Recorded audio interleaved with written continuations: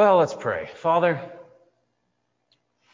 God, we thank you for your presence here with us, Lord. You told us where two or more would gather in your name, that you would be here in our midst. Lord, we've come to worship. Your word says that to worship means to offer ourselves as a living sacrifice to you. We acknowledge that you are God and we are not. And in that, Lord, we acknowledge your wisdom. We acknowledge that your ways are best. We acknowledge, Lord, your incredible love for us, your grace toward us.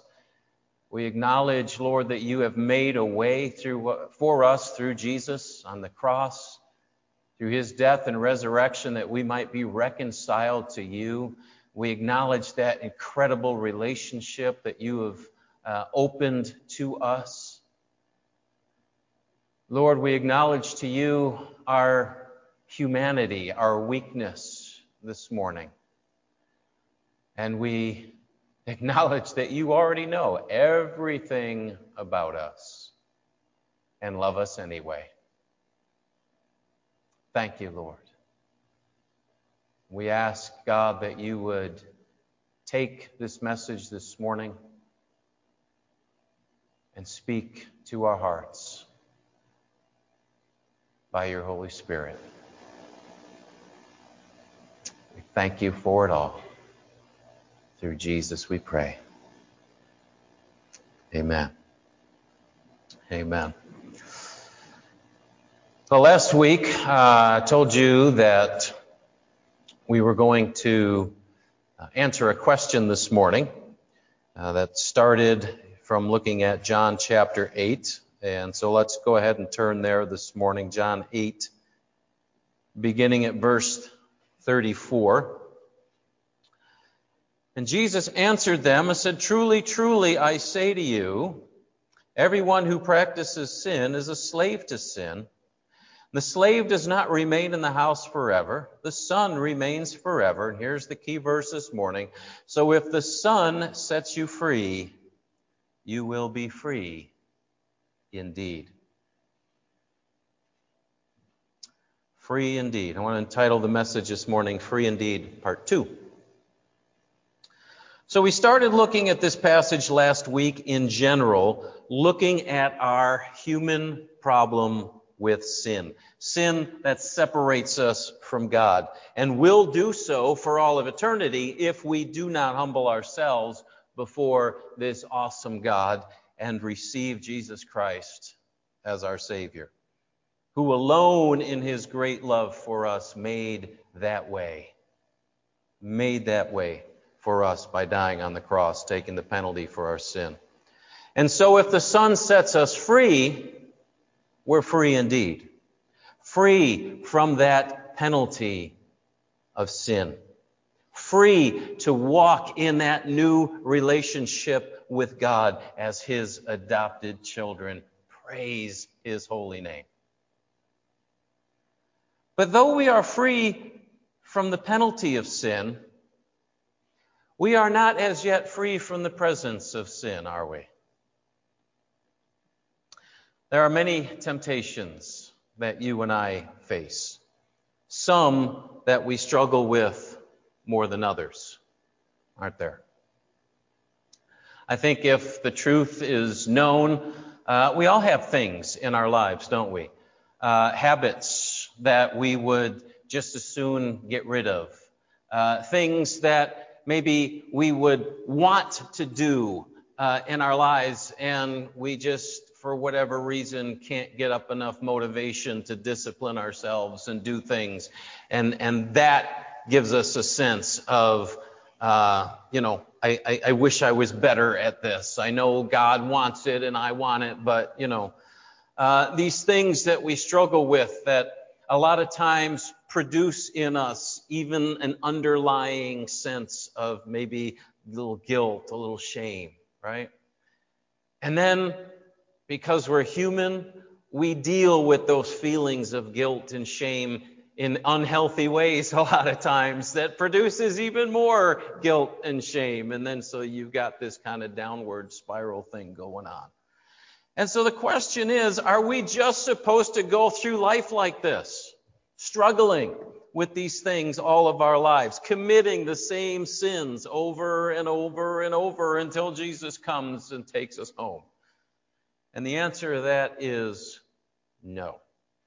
A resounding no. 2 Corinthians chapter 3, verse 18 talks about a process called, in theological terms, sanctification.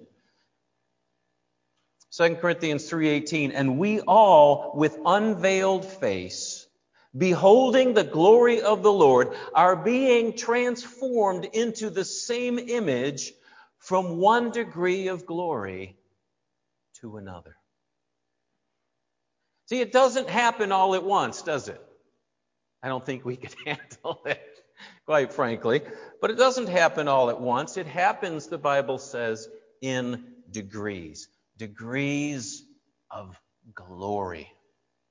As the sun continues to set us freer and freer, His glory is seen in and through our lives. Amen? Now, the first thing that we see in this, our text that is that the one who is doing the freeing is the Son, isn't it? If we are to be free indeed, we have to look to the Son and not to ourselves.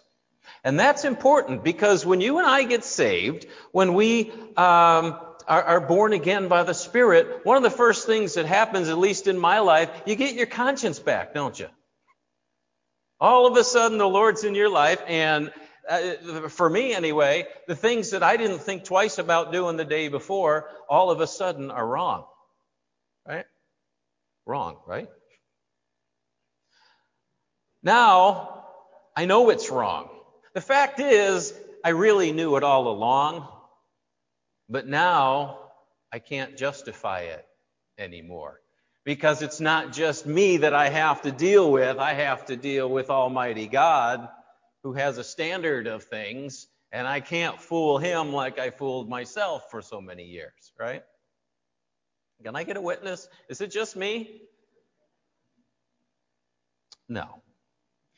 And so then what we do is we pick up from that old 1970s catchphrase and we adopt this just say no attitude, right? So now that I know this is wrong, now that I have the knowledge of good and evil again, I can just say no. How's that working for you?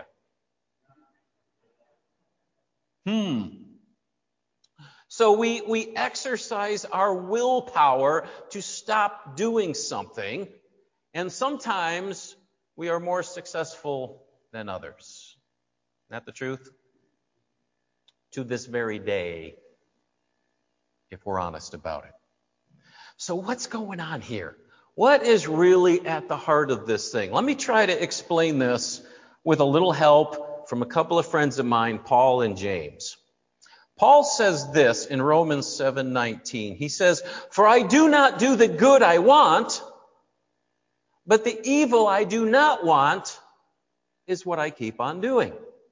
Right? Notice what he's saying. He's saying, I don't want to do it, but I still do. I still keep doing it. James, on the other hand, in chapter 1, verse 14, says this, "But each person is tempted when he is lured and enticed by his own desire." Let's put the two of those together. How do those two things fit together? The truth is, we know it's wrong, and in our mind, we don't want to do it. But in our heart, we still do. There it is. In my mind, I know this is wrong. In my mind, it's like, I don't want to do this anymore. But in our heart, there is still a desire. And that desire wins out, and that's why we keep on doing the same things or not doing the same things. Think of the battles that you've had with yourself over the years. We're trying to say no to something that inwardly we still want to do. There's the rub. Paul kind of talks about this in Romans 7 as he continues on with that. And I never really understood this before, because he says something like, if I still do what I don't want to do, then it's no longer I that do it, but the sin that lives in me. And it's like, what in the world is he talking about? He's talking about that want, that desire. That even though we're trying to fix things up here in our head, there's a problem inside of us.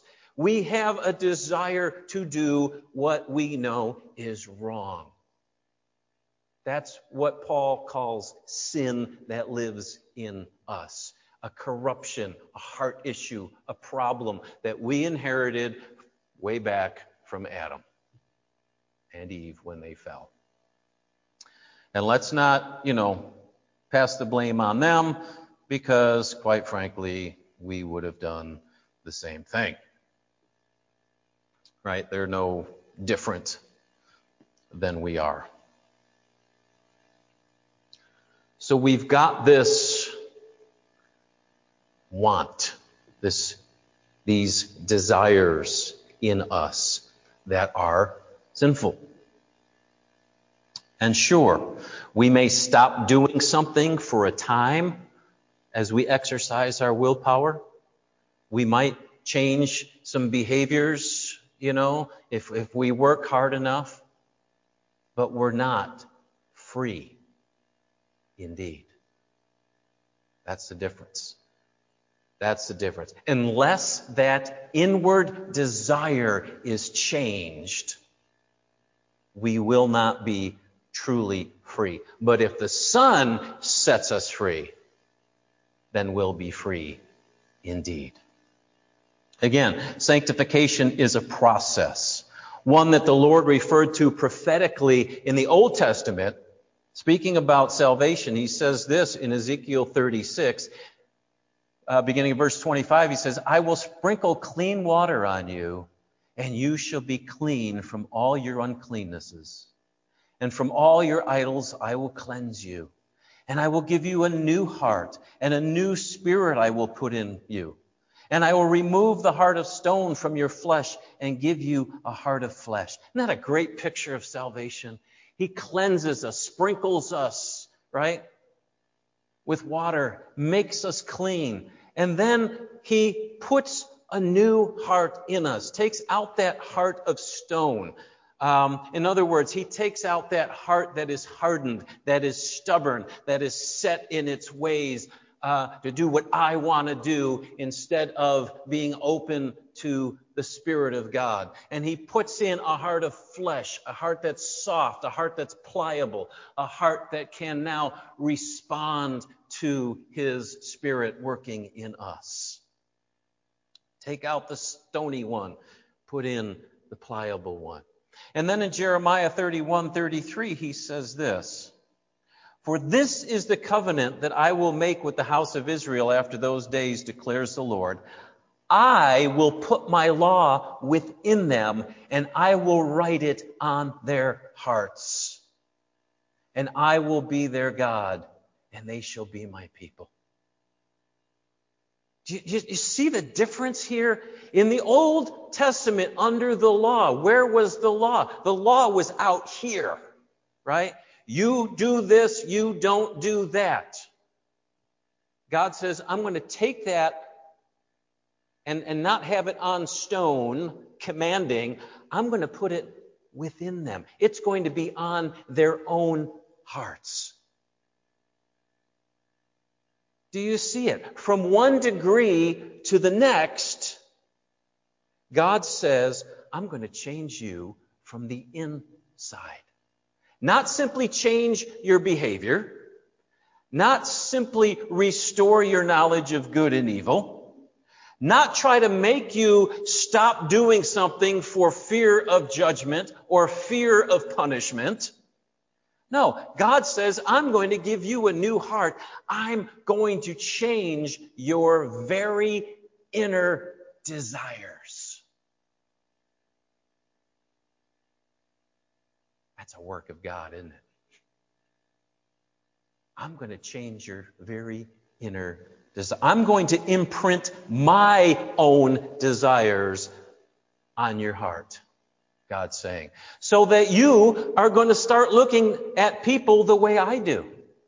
You're going to start looking at situations the way I do. And you're going to respond to those people and those situations the right way, not because you have to, not because you're supposed to, but because, as Peter says, you have become a partaker now of the divine nature. It's that process of sanctification, God imprinting His own nature on our hearts. A fish swims and an eagle soars, not because they have to, but because it's their nature. Right? It's their nature. And God has given us a beautiful picture in nature of what He's talking about in us in that picture of the metamorphosis from a caterpillar to a butterfly. I love that. The change from a caterpillar, from that which crawls on the ground and eats leaves, right, to something that floats on the wind and sips nectar, right? A change. God says, that's what I'm going to do. There's a cocoon time, right? That's the sanctification process, that change that takes place. And if the Son sets you free, you will be free indeed. This is the foundational principle of our sanctification. I told you last week that we're going to talk about how to overcome those besetting sins, those sins that keep tripping us up over and over. This is the first thing that you and I need to understand, that we cannot set ourselves free. We cannot change that inner desire for things that I'm not supposed to have, things that I'm not supposed to do, things that I know are wrong. We can't change that ourselves. That is a work of grace. That's a work of Almighty God. Paul tried. Martin Luther tried. John Wesley tried. They all saw it in the Bible. They all saw it. They all said, I want to be better. But I can't do it. I can't do it. Hudson Taylor tried, that great missionary to China. Listen to his words from a book called Hudson Taylor's Spiritual Secret, written by his son and daughter-in-law, Dr. and Mrs. Howard Taylor. This is from a letter written from their dad to his sister. And he says this. He says, my mind has been greatly exercised for 6 or 8 months past, feeling the need personally and for our mission of more holiness, life, power in our souls. But personal need stood first and was the greatest. I felt the ingratitude, the danger, the sin of not living nearer to God. I prayed, agonized, fasted, strove, made resolutions, read the Word more diligently, sought more time for meditation, but all without avail. Every day, he says, almost every hour, the consciousness of sin oppressed me. Each day brought its register of sin and failure, of lack of power. To will was indeed present with me, but how to perform I found not. Direct quote from Romans 7. He said, I hated myself. I hated my sin, yet gained no strength against it. I felt I was a child of God. His Spirit in my heart would cry in spite of all, Abba, Father. But to rise to my privileges as a child, I was utterly powerless. Sometimes there were seasons not only of peace, but of joy in the Lord. But they were transitory. And at best, there was a sad lack of power. Can anyone relate to these words? I know I can. What was he trying to do even through all of these wonderful, blessed activities? He was trying to set himself free, wasn't he? All of these activities became works of the flesh so that he might become holy by his own efforts. And sadly, many people, many of us, live our whole Christian lives this way, striving, trying to say no, winning and losing, up and down, up and down, up and down, feeling a lot of times like we must be a disappointment to God, because we certainly are to ourselves. You know, we start out all excited in Jesus with all these high hopes. And then we get battle weary, don't we, in the fight. And we end up settling a lot of times. Maybe not in every area, but in some areas. We've just settled. I guess that's just the way it is. I guess that's just the way it will always be until Jesus comes. But I have news for us today. Jesus Christ is still in the setting free business. Amen? He is still in the setting free business on the inside. Instead of trying to say no to something that is really and truly still an inner desire of our hearts, to have those desires transformed so that we naturally, with joy and delight, begin to walk in the ways of our Father, from one degree of glory to the next. Jesus said, the thief comes to steal, kill, and destroy, but I have come that they might have life and have it abundantly. He is still in the setting free business. Not just the ultimate setting free from the penalty of sin so that I can go to heaven someday, but the setting free business of our internals as we walk day by day by day in Him. Now, obviously, there's a lot more to say on this, and we're going to come back to it again next week. But how do we respond to what the Lord is showing us today? If you and I are truly going to find that freedom, if we are truly going to have victory over sin, the first thing that we have to do is be brutally honest with ourselves and with God. Let's go ahead and bow our heads this morning. Whatever it is that you and I, like Paul, say to ourselves, I know what I want to do, but I keep doing this. I keep going back to that same thing. I know what I want to start doing, but I never end up doing it. It's time to say with James, Lord, I do it because I still really want to, deep in my heart. Or deep in my heart, I don't want to do that. I know I should do it, but I don't want to do it.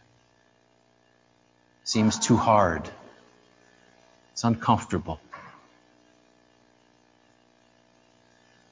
I'm committed, Lord, I'm committed to my own comfort.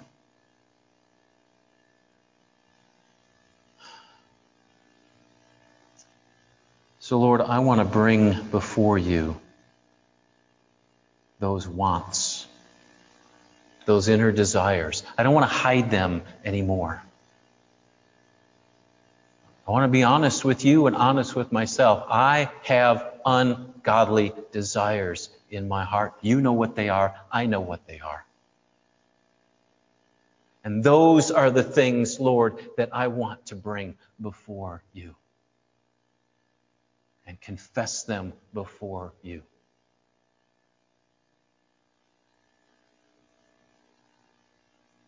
To bring them in the open, Lord. Realizing, God, in my weakness, I can't do it. I can't change it. I've been trying for years to change this habit, to start a new habit. And I can't do it. Because there's a problem in my heart, Lord. So I bring it before you. And I ask you to do as only you can do. I'm asking you to set me free, Jesus. I'm asking you, Lord, first of all, by the power of the cross, to forgive me and to cleanse me. And I thank you that there is no condemnation for me because I am in Christ. But Lord, I now look to you by the power of the resurrection to transform that want in me, to transform that desire in me, as only you can do, Lord. I don't know how, but I know it's not up to me. It's not going to happen in my own strength. So I look to you. As your word says, Lord, the just shall live by faith. So Jesus, understanding that you're still in the business of setting free, I trust you to work these things in my heart and in my life. And I thank you in advance for the deep changes and the freedom that I am going to experience because of your grace and your love and your power that works in me. Thank you, Lord. Praise you and I bless you. Through Jesus I pray. Amen and amen. Great chorus this morning. Can you just come to the piano, Amy, and just finish out that chorus? Lord, I give you my heart, I give you my soul.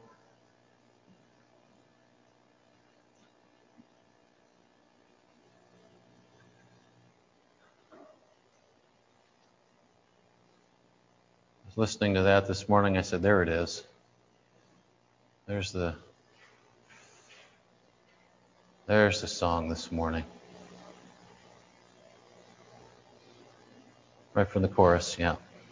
Just do this in faith.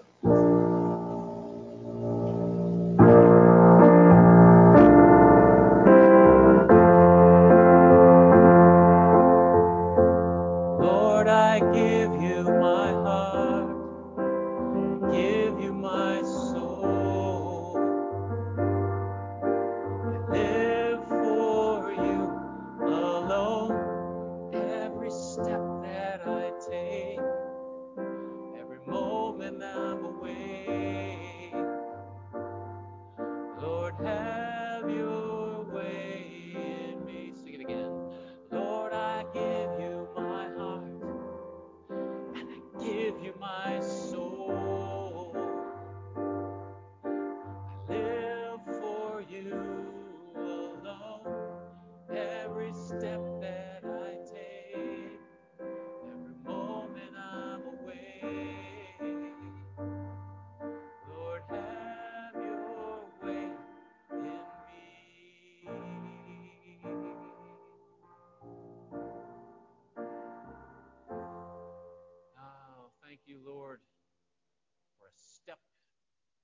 word freedom.